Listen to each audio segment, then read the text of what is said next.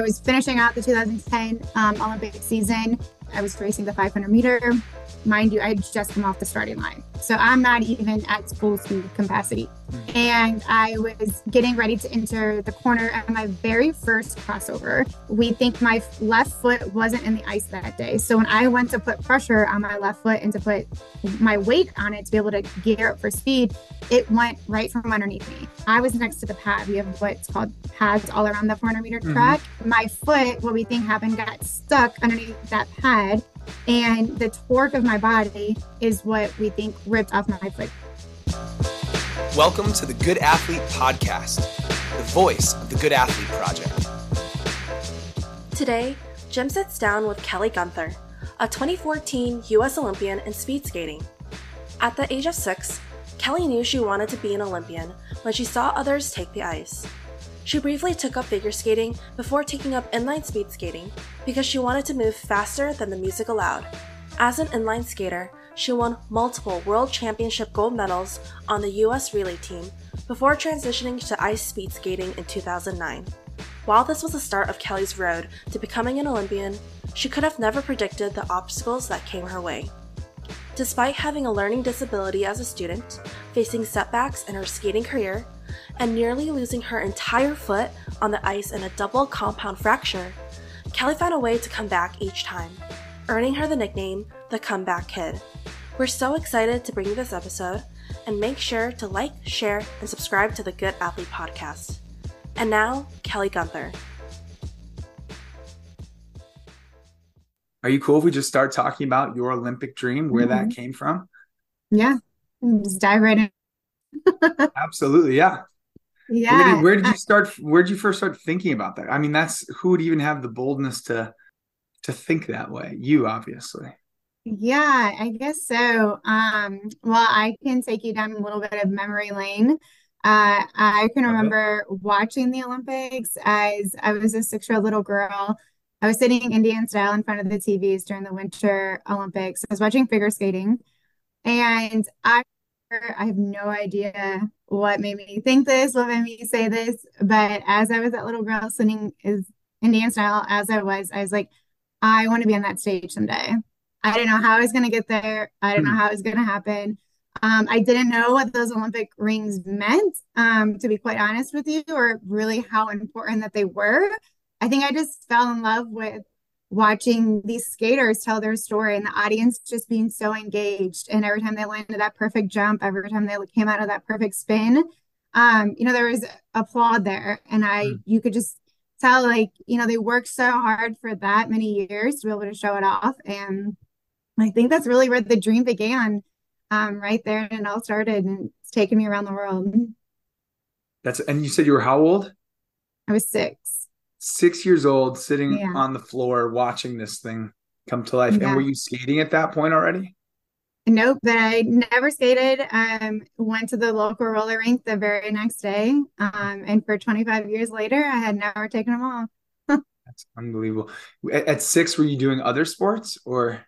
No, I always laugh and say I'm very, not athletic. People are like, Kelly, you know what you did, right? And I was like, yeah, I had like hand and eye coordination, not my forte. I have a special education background. So learning was very hard for me. But I really used that to my advantage. To be honest with you, it's something that I think I was so embarrassed of in middle school, high school, where I came out on the other side of it, where something I was so proud to be of. So I think my parents just really adapted me into skating, and I just happen to be, I guess, a little bit good at it. I don't know. Well, all right. Well, we'll get to that. Yeah. The how intensely humble that statement was in a second. But this might be super empowering for young athletes, especially. What were some of those challenges, some of those hurdles on the special education side of things? Yeah. I think the hurdles for me were just me personally, because I always wanted to be like that girly girl. Like, I always loved my hair and makeup. I always wanted to be the cheerleader. I didn't always understand why my classes were different than, theirs were. But I think just gravitating towards it and just realizing, skating was kind of my quote unquote out, sort of say. Hmm. And I say that because all of my special education teachers, they were so behind me within my skating. And the board of directors of my high school were. So I think having that support, it didn't necessarily become such a hurdle because I took and gravitated what I was good at and realized, okay, I may not be the fastest reader or the fastest person to be able to figure out a math problem. But on skates, I could be the fastest person. So, just realizing what you're good at, always easier said now, probably Of course. later than then. But for all the listeners out there, I promise you, it's just a hurdle. And I always say, if I can get over it, anyone can get over it. I love that. And would you be willing to share, and don't feel put on the spot, but what were Mhm. some of those challenges? Like, Yeah, yeah. go ahead. Yeah, no, like learning specific challenges early on. What Mhm. did you have to wrestle with? Yeah, mostly just comprehension, Yeah. and just learning in general. I always laugh.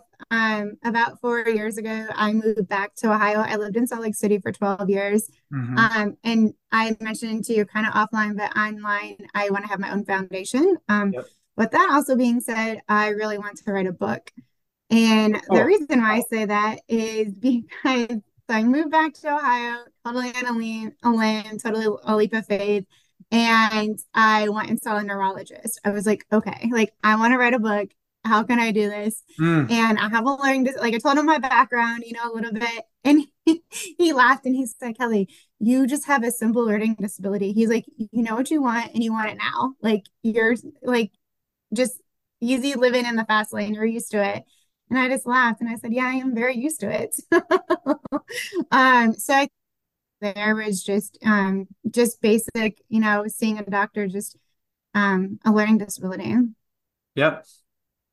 I like this idea that would come full circle and end up in a book, though. Is that in progress? Where are you at with that? Yeah, so I actually have started it during COVID, when we had all that extra time on our hands. Of course. I really dug into it, really dove in deep into just starting from the beginning and see where it goes. But I have to pick up back on it and, start writing again and finish the chapters. I like that. And is that like, are you thinking like memoir? Or is this? Yeah, Completely memoir. Yeah, yeah. I love that, which Thank will you. get us very seamlessly into your story. How does it give us maybe even the general arc of the book? Maybe that's a good entryway. So you're Yeah. 6 years old, you fall in love with this sport, you go head first into this career. Yeah. Well, I guess I thought figure skating was my thing. I thought it was going to be everything. But I was a little too fast for the beat of the music. So essentially, I just couldn't hear the beat of it at 6 years Hmm. old.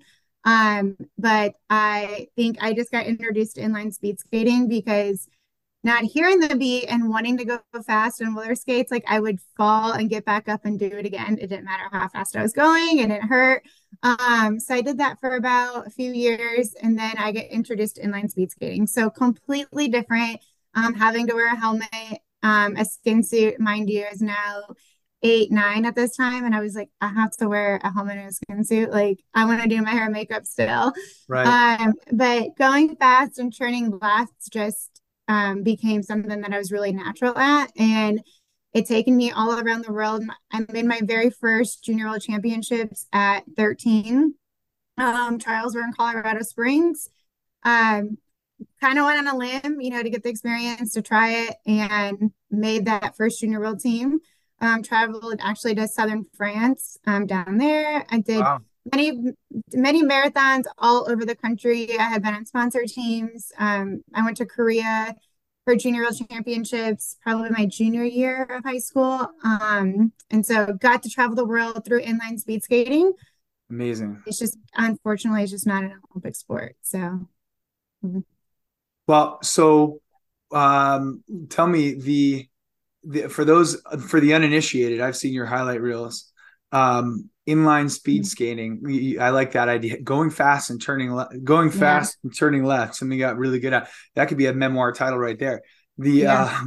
what does that look like? What are the distances? What are some of the Mhm. speeds that you get up to? That I mean, it's super impressive to watch for anyone who wants to Google it or look for it on YouTube. Yeah, we would get going pretty fast. I can remember as a little girl, I don't know if this is safe or not, but I used to follow my mom behind her car, and she'd probably get up to maybe like 15, 20 miles an hour. And then Wow. so yeah, so we would do a lot of road races, a lot of bank tracks. So anywhere from your typical 500-meter to your long distance races, 5K, 10Ks. And inline speed skating, they have a lot of different races. So you have process of elimination race, you have a point system race, you have marathons. They're really big in marathons overseas, not so much here in the US. Fortunately, I just haven't been in the inline world anymore. I assume that they're still doing those overseas a lot as marathons, but When you I'm say not sure. marathon, are you So, talking about the actual marathon distance? mhm. Yeah, Wow. yeah. So Okay. 26.2. Yeah, I could always say I said I can skate. I don't know about running it, That's right. That's right. but Love that. yeah. Very cool. So all of a sudden you find out you're traveling the world and found out that you've got a pretty special skill set. Was that, and then did that just like increase the intensity? Where did that take you? Yeah, just I just kept falling in love with it and still having my eyes on the sight of the Olympic rings. So fast forwarding, I was about 18, 19, graduated high school from Clinton Township, Michigan. And at that point, mind you, I had never stepped ice on ice skates. I wanted nothing to do with the cold, hated the cold, don't want to go to ice rink, wanted nothing to do with it. But I was getting to that age where because I had never been in an ice rink, I needed to learn a brand new sport, right? Mm. So they were taking the top end athletes of inline speed skating and moving them across wherever you were moving from, across from me, from my instance, across the country to Salt Lake City, Utah, to learn this program where it's called Inline to Ice. So I moved across the city or country to that, try short track speed skating for a little bit. Did okay, but then I got introduced to long track speed skating, and that just kind of became my home. Long track speed skating is a lot kind of time trial. I mean, it essentially is a time trial, but to revenue it to inline speed skating, I guess it would kind of be like kind of almost like a marathon. Just a lot different races because it's all mental and mind. So when you're on the track, it's just you and the clock. That's right. Well, that's okay. So you are on ice for the first time. Mhm. And those distances, you said, are those pretty similar? Like how many times around the track do you go? So my bread and butter actually was it was the 1,000. So it was only 2.5 laps around. I could race the 1,500 and wasn't my favorite, wasn't my best race. 3K was okay. 500 was only about 1.5 laps, so it wasn't too Mhm. bad. But what it really came down to is the 1,000 meter for me. So I Oh, went from pretty long distance on inline speed skating to pretty short and long track though. yeah. So you had a pretty good endurance base then once you got into the true speed stuff. Yeah. I like it. And then and what kind of time are we talking about? So you go around 2.5 times. What's the duration? So my best time that I made the Olympic team was 116.43. I think the world record is, oh God, 111. I think she's got it down to 111, Nice. 112. I'm pretty sure it's 111, if I'm not mistaken. And that's actually in Salt Lake. Oh So, wow. And how exhausting is that? Would you put that in the category of like the 400 and track or something? Like how does it um, feel to get through that? I mean, it feels like a 1,500 to be honest with you, because I feel like it's not like you can't really hold yourself back, but it's not an all-out sprint. So you just got to Mhm. be like that perfect like timing right there. I mean, after any race, I think you're just exhausted and dead completely because you're putting it all out there. But if I had to compare it to, I'd probably say, yeah, like a 400-meter track meet because they seem like they're hauling pretty hard also. For sure. But it is such a like I think people can get their minds around the idea of like point A to Mhm. point B, like a 40-yard dash as fast as you can. And then people probably just the general consumer of these sports can understand like the endurance marathon type Yeah, stuff. But it's these sort of hybrid distances that are always so intriguing because yeah, what a special skill set that is. And yeah, it's freaking hard. The yeah. okay, so you start to get good at this now. this Mhm. becomes your new thing? And when do you find out that you're like sort of national or even world level? Yeah, so I just kept skating, trying to keep getting faster of, where technique was, how I could, improve, training hours or 8 to 10 hours a day. It was completely different from what I was used to. And I think I made that first year, 2009, a few Rail Cups here and there. Mind you, so I was getting geared up to 2010 Olympic trials. I was competing against girls who had already medaled in the Mm, previous Olympics. Silver, I want to say she was a silver bronze medalist, if not bronze medalist in the 1000 meter, mm, previous inline speed skater as well, actually. mm. And so I just skated those Olympic trials. They were in Salt Lake City, so I was already living there, home based. And when you're have a World Cup in your home country, you're always geared one more spot. So we had a little bit more, spots for the U.S. skaters to race. I raced that World Cup because we always have the fastest ice on earth. So the ice was really good. If you want to get a personal best, that's really your time to kind of shine, I guess, so to say. Sure. So it was November of 2009. I got the last spot actually earned for the United States to be able to race off to be able to go to Vancouver, Canada. So the US already had the top three spots secured, ready to go. But with my new personal best time, I got the US the fourth and final position. Wow. 2010, they did Olympic trials completely different from how they do them now. Sorry, I'm taking notes here. I'm there. This is You're I want to good. hear. Okay, so you got fourth.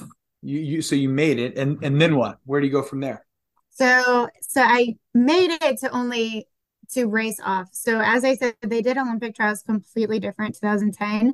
So because those top three spots were earned from their World Cup standings, their World Cup times, they didn't have to race off in December. So in December, I raced the 1,000 meter, again, my bread and butter, and Hmm. we were doing 2,000 meter times. So my competitor and I, who kept going back and forth all year, I won the first day. So I won going into the second day. Everyone said, Kelly, stand your feet, like you'll be good.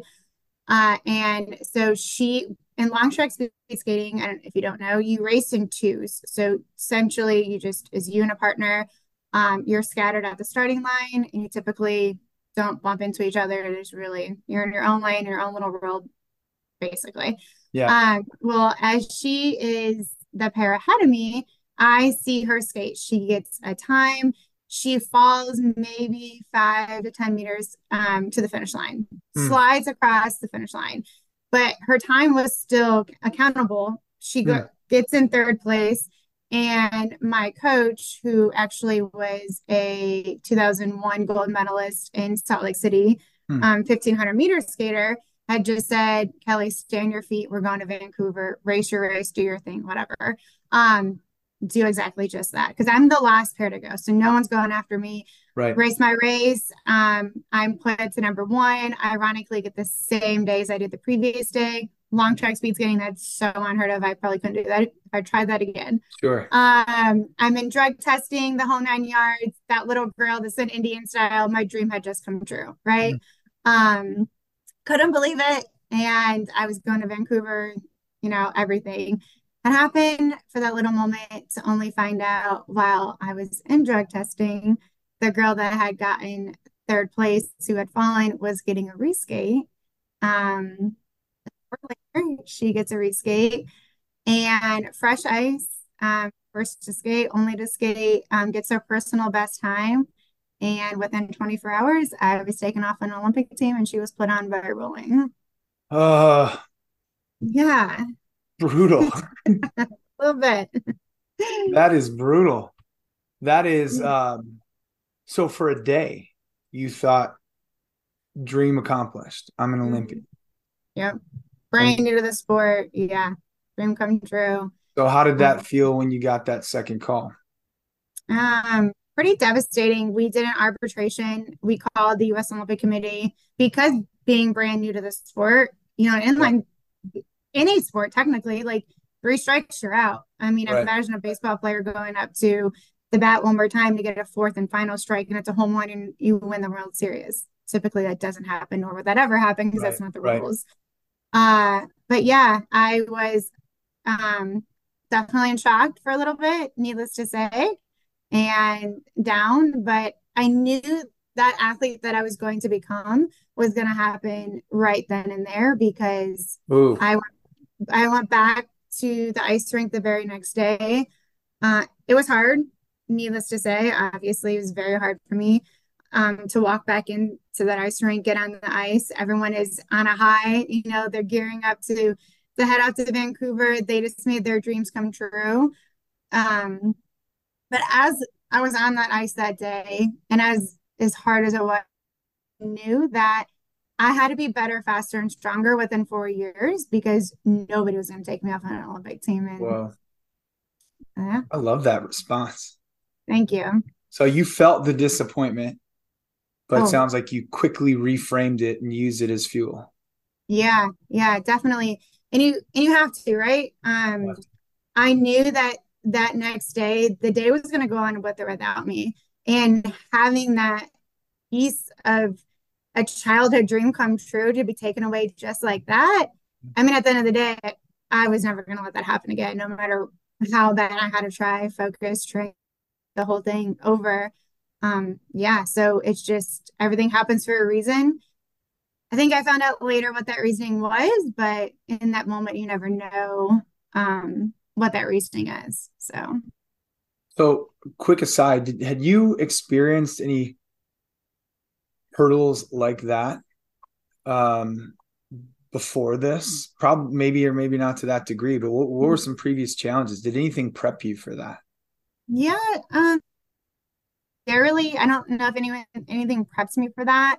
I think just having my background, always having to work a little bit harder in school, always having to and inline speed skating, yeah, I was good, but I always had to work a little bit harder. If I wanted to make that junior world team or World Cup team, I felt like I was always fourth. Like I was always timid to race, which was weird because I loved racing.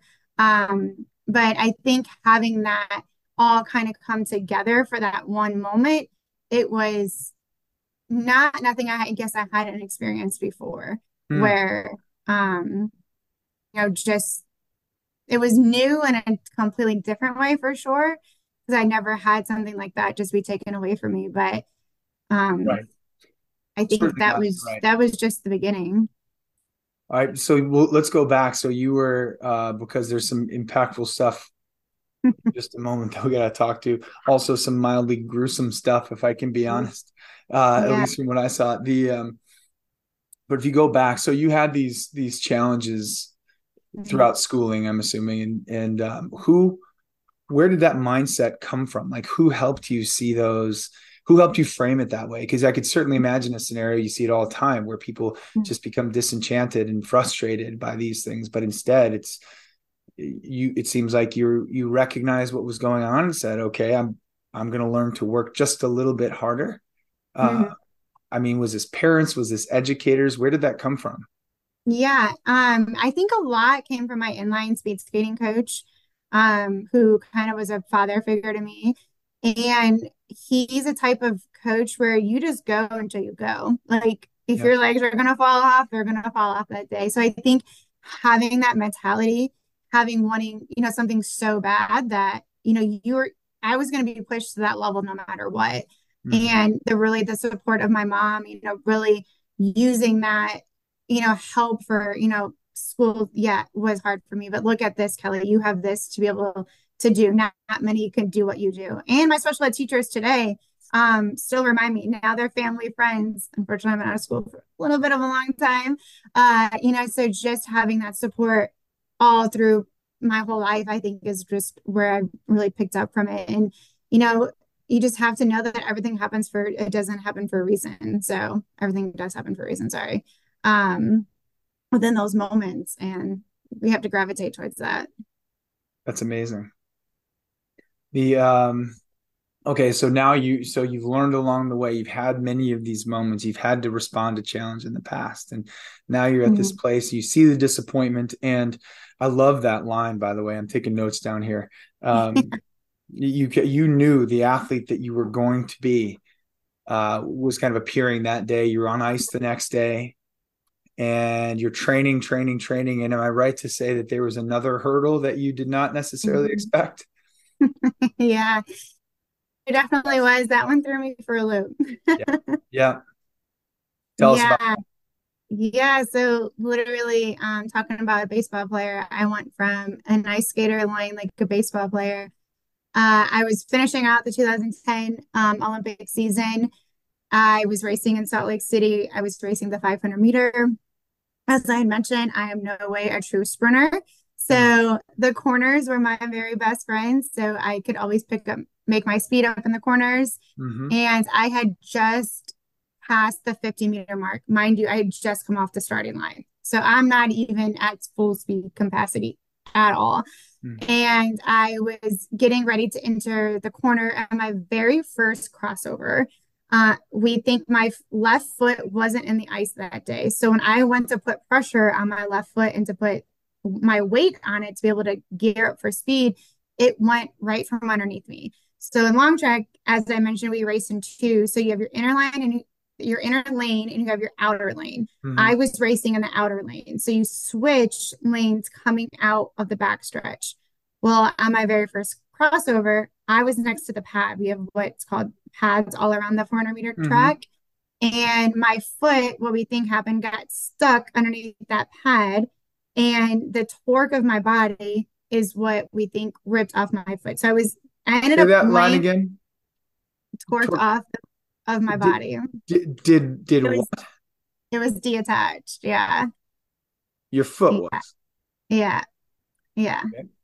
Yeah. So I ended up laying and I was laying on the ice, full stomach, arms out in front of me. Just picture literally a baseball player sliding into home plate. That's what I looked like, facing the direction where I just come from, not where it's supposed to be going. Mm-hmm. And I can remember laying on that ice that day, freezing. I was frigid. I was so cold. I knew something was broken, but I didn't know how bad it was broken. I had no idea what it entailed.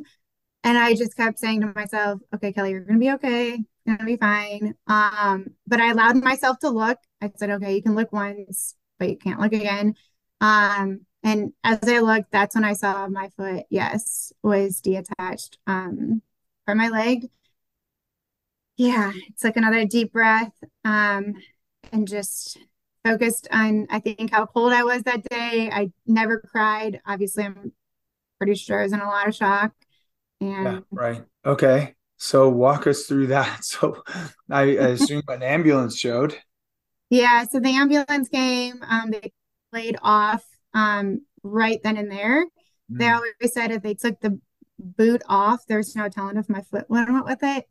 Um, True that is, how accurate it is. That's just what the It's a paramedics tell me. gruesome image. Fair enough. Yeah, All right. yeah, very. But even as I was riding to the hospital, with obviously everything I just told you, I'd asked the paramedics, when am I gonna be able to skate again? Yeah. They always Mm. laughed and said, I don't know if you know this, Kelly, but your foot's kind of hanging off your leg. I always knew, I was gonna be okay. It was a long road ahead of me, but You um, even in that it, moment, you holy cow, yeah, that's serious. yeah. The you can hear that. So your foot is like hanging on by a thread, and you are already thinking about when am I going to get back on the ice? Mhm. So what is I got to be honest with you. I heard this story obviously since before we spoke, but like I would not even know where to start when it comes to the rehab of something like that. Like how long does this take? When are you actually skating again? Um, It it took a while. So I was in the hospital 3 days, I want to say. I had no idea where I was. I had no idea what happened. Because obviously we get drug tested. So like the medicine was horrible. They had a fan at the end of my bed. It's like midwinter, like in March in Salt Lake City. So you can only imagine how cold it was. I was just like sweating. But of rehab and recovery was quite a long one.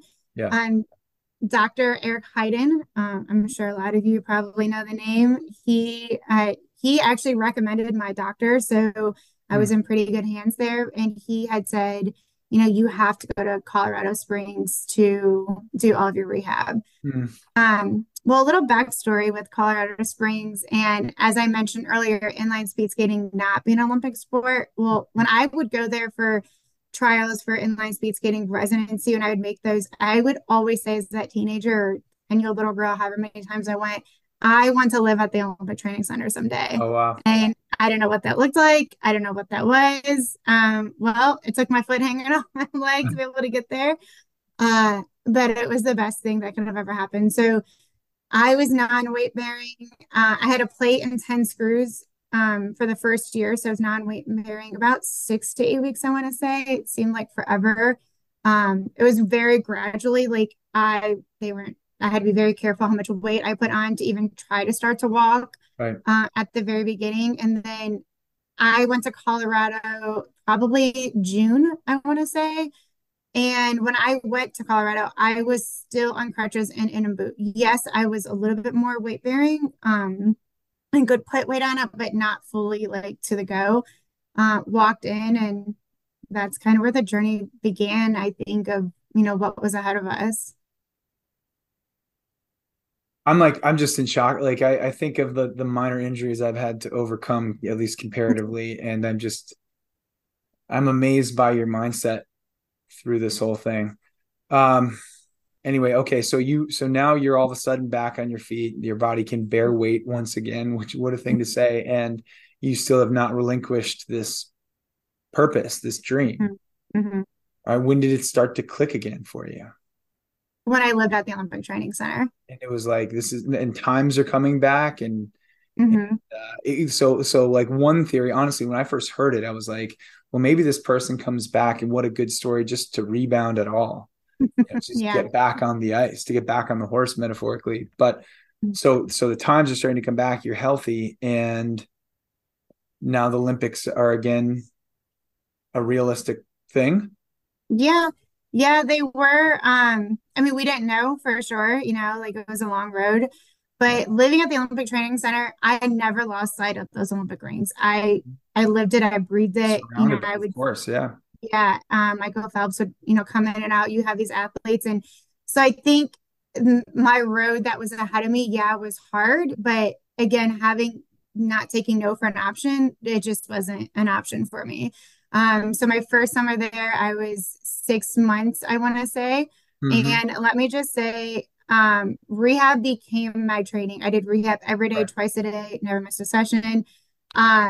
They want to let me leave Colorado until I was able to put skates on and Mm-hmm. graduate from rehab.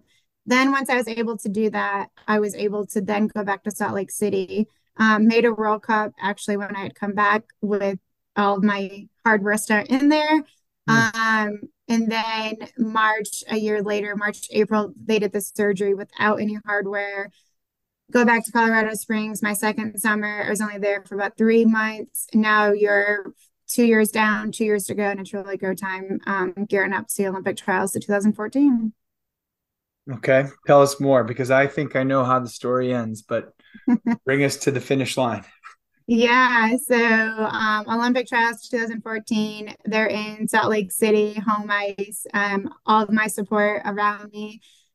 Long road. I remember sitting in my one bedroom apartment by myself the night before I skated, and I just closed my eyes and said, whatever's going to happen tomorrow is going to happen. Rather I make this Olympic team or don't. We had no idea if I was ever going to be able to skate again. And Right. the fact that I get the tryout for the U.S. Olympic team, is getting to say so much. And Mhm. I went to that line the very next day of the 1,000 meter. And I wasn't racing for myself anymore. I was racing for the doctors that put me back together. My whole team in Colorado Springs, the U.S. Olympic Committee, my biggest fans, my biggest supporters, who went to that line with me that day and skated my 1,000, 2.5 laps around the track. I was named the fourth and final position. I got fourth again, personal best time, and I was headed off to Sochi, Russia. personal best time after all of this? Yeah. That's incredible. Yeah. And then you head off to the Olympics. Yeah. Then That another, is yeah, dream come true. that is unbelievable. That is Yeah. yeah, that's just like a storybook. It's like a fairy tale. Yeah. It's incredible. How did that feel when when it finally all came together? Like Yeah. just being out there is a success in and of itself. And you sounds like you relinquished the outcome. Whatever's going to happen tomorrow is going to happen. But then Mhm. it freaking happened. Yeah. It was so surreal, Yeah. walking to opening ceremonies. Never missed an opening ceremony since I was a little girl, so in Indian style. So getting to walk through there, the tunnel chanting USA, it was just mind blowing. And then gold medal moment is stepping on the ice in Sochi, Russia to race my track, having my head doctor who was in Colorado Springs, who was there with my mom and I the first day on crutches, and now he was the head doctor in my race in Sochi. So that's nobody can take that. So No, that's unbelievable. yeah. It does seem to be a lot of alignment somehow. Hmm. Like with all the hurdles, it seems like things like in a very weird and challenging way eventually Yeah. kind of fit into place. Yeah. That's amazing. Thank you. And how'd the competition go that year? Yeah, I mean, it went pretty good. I mean, I obviously was not a medal contender by any means or anything like that, but just to get out there, race my race. It was incredible. And to finish off 2014, we had another World Cup after that. And just, be strong and then to keep going. It's amazing. Thank Well, you. that's amazing.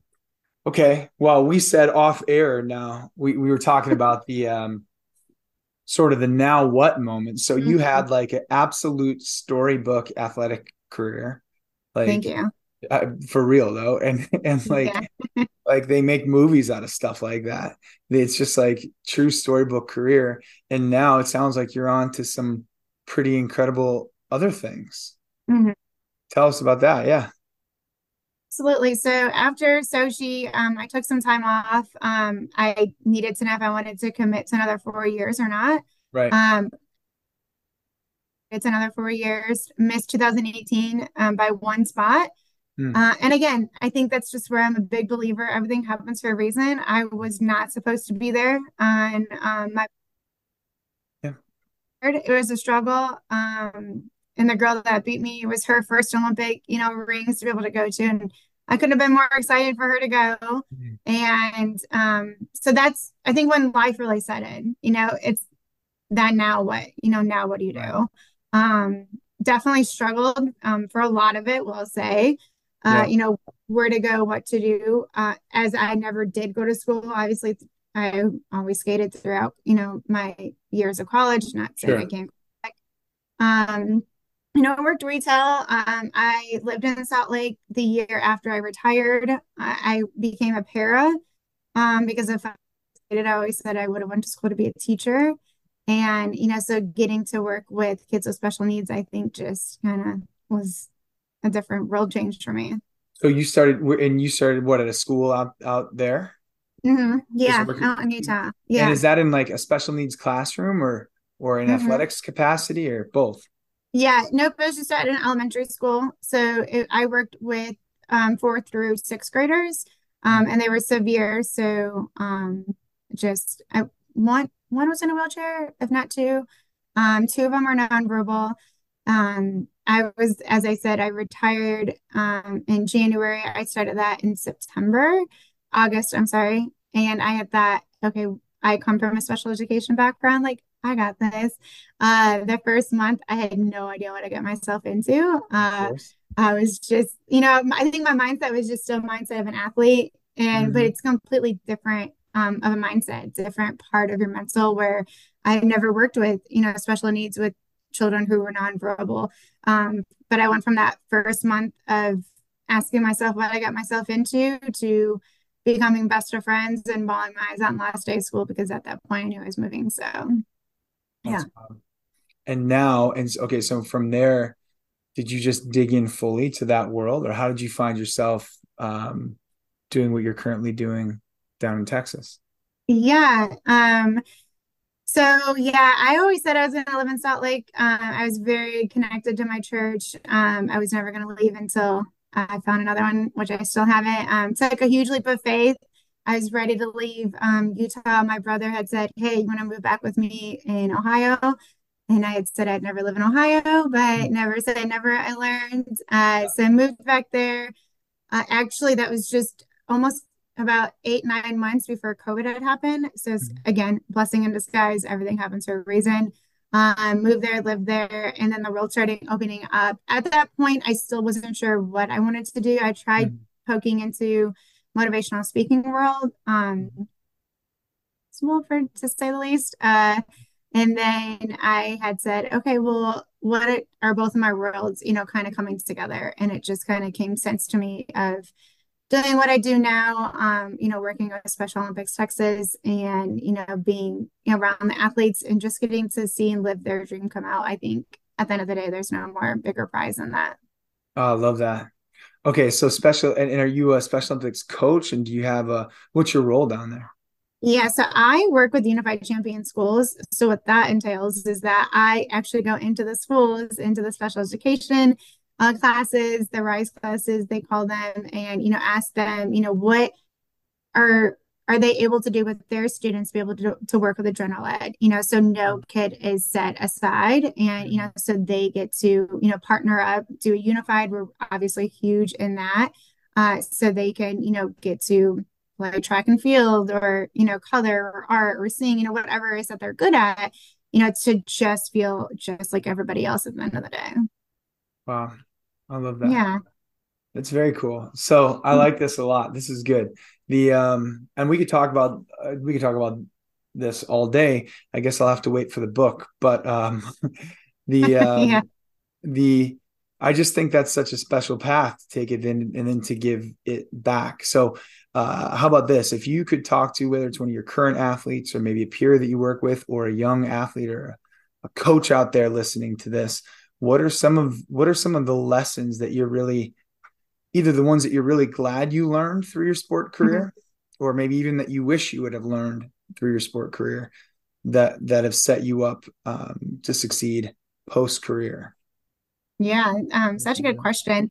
I think for the ones, listening out there is that you have to take all of your bad experiences and turn them into a good. Yeah. Rather if you're just starting out and you think that you're not good at it, figure out a way to get better if that's what you want. If you want to achieve that ring of life that you're going for, it's not going to be easy. And you Mm-hmm. have to know that, and this was pretty hard for me to overcome, that not every athlete and coach are going to get along. You have to Yeah. find the balance and you have to find, what works for that coach works for you and vice versa. It has to be an open communication. You have to have that belief, within yourself and with your coaches. And I think for coaches out there, you have to know who your athlete is and to always remember to, separate them and as one athlete as who they are, Mm. visualize them, and let them know that they are their own person, on and off the track with whatever that is and whatever that looks like for them, and know that the same training program isn't going to always work for everybody. That's so good. I hope everyone heard that. I heard open communication, belief, and I hear like sort of individualized or context specific adaptation. And Mm-hmm. there's no shortcut to that. There's no one size fits all program. There's no one size fits all career. Uh, those are really good. So yeah, if coaches, I hope athletes hear that, and I hope coaches recognize that too. It's funny, Yeah. Kelly. One of the things that we always sort of push back against is um, one of the big challenges sometimes for coaches Mm-hmm. is when something has worked for them, Mm-hmm. interestingly enough. So it worked in column A in this context for this person. That doesn't Right. necessarily mean it's going to work in column B with a totally different person and context. Now, there are probably some things that can transfer, but the only way Absolutely. to be sure they transfer well is to be adaptable and look closely and have open communication and try to individualize the approach. That's Yeah, really exactly. Yeah, you have to know the athlete that you're working with, and because their strengths is not everybody's strengths, and vice versa. So you have to know, you know, where they struggle, what are they good at, and you have to adapt the program to them. And I think that's why I'm able to sit here in front of you today, is because it all started off with the inline coach that I had, pushing me to that mentality of, you go until you go, and being able to train with Apollo Ono's trainer. mm. Let me just tell you, he don't mess around. So you have to I believe have that. that mentality of, that strength, within you. But, what worked for Apollo, I wasn't doing what Apollo did. I Right. was doing Sure. what, worked for Kelly. So you have to have that, that gap of, the athletes are all separated.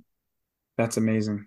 Well, and that's a really nice full circle comment, because you kind of started off this talking about self-awareness, and these are Hmm. my challenges, these are my hurdles, but also these are my strengths. And I'm going Hmm. to, it's almost like if you take a judgment-free look at all of those things, a challenge is not a bad thing. It is just what No. is presented to you. And then Hmm. your strength, like their only strengths are only good if you can actually enlist them. And so having the awareness to put all those pieces together feels really Right. important. So, Yeah, exactly. well, you're amazing. Thank you for Well, thank you. thank you for sharing your Thank you. story. It's inspiring. I hope people learn from. Where can people find you? Where can people find more about your story, and keep an eye out for the book coming out and all that stuff? Of course. Well, first off, thank you so much for having me. I appreciate the conversation. I hope to inspire somebody out there today. My biggest, I guess, social media platform is I'm pretty active on Instagram. My name is just Kelly Gunther, all one word. I do have a website, kellyguntherspeaker.com. You can find me there, hear some of my story, my videos on there. Yeah, and I was just saying, I'm a girl Amazing. next door, so I'm an open book. Hopefully, the book will come Mhm. out soon and be able to share. That's amazing. Well, I'll make sure that we get links to all that stuff in the show notes, so if people are listening, they can just double down to that. Truly grateful to have you talk to us today. Happy to share your story. Lots to learn from it, and we'll definitely be in touch. I think there's a lot more good things to come. For sure. Well, thank you again. Thank you. Do you need business cards? Do you need flyers, posters, custom thank you notes, or any sort of stationery to take your business to the next level? If so, then you've got to see the good people at Mighty Printing. They've got 2 locations. One of them's up north in Glencoe, Illinois. The other is right in the heart of Chicago on 180 West Washington Street. They do most of the printing for the Good Athlete Project, and we just could not do our business without them. They've also worked with teams like the Chicago Bulls and the Chicago Blackhawks. They've worked with Let Us Entertain You Restaurant Group. They do holiday cards. They do wedding cards. They help you not only celebrate special occasions, but make them that much more special. And like I said, if you are a small business owner or a large business owner, they will give you the sort of personalized service combined with incredibly high quality goods. You just can't find that combo, honestly, anywhere else. Find them online at mightyprint.com. That's M-I-T-E print, P-R-I-N-T.com. And on Instagram, same thing, at mightyprint, M-I-T-E print. And tell them the Good Athlete Project sent you.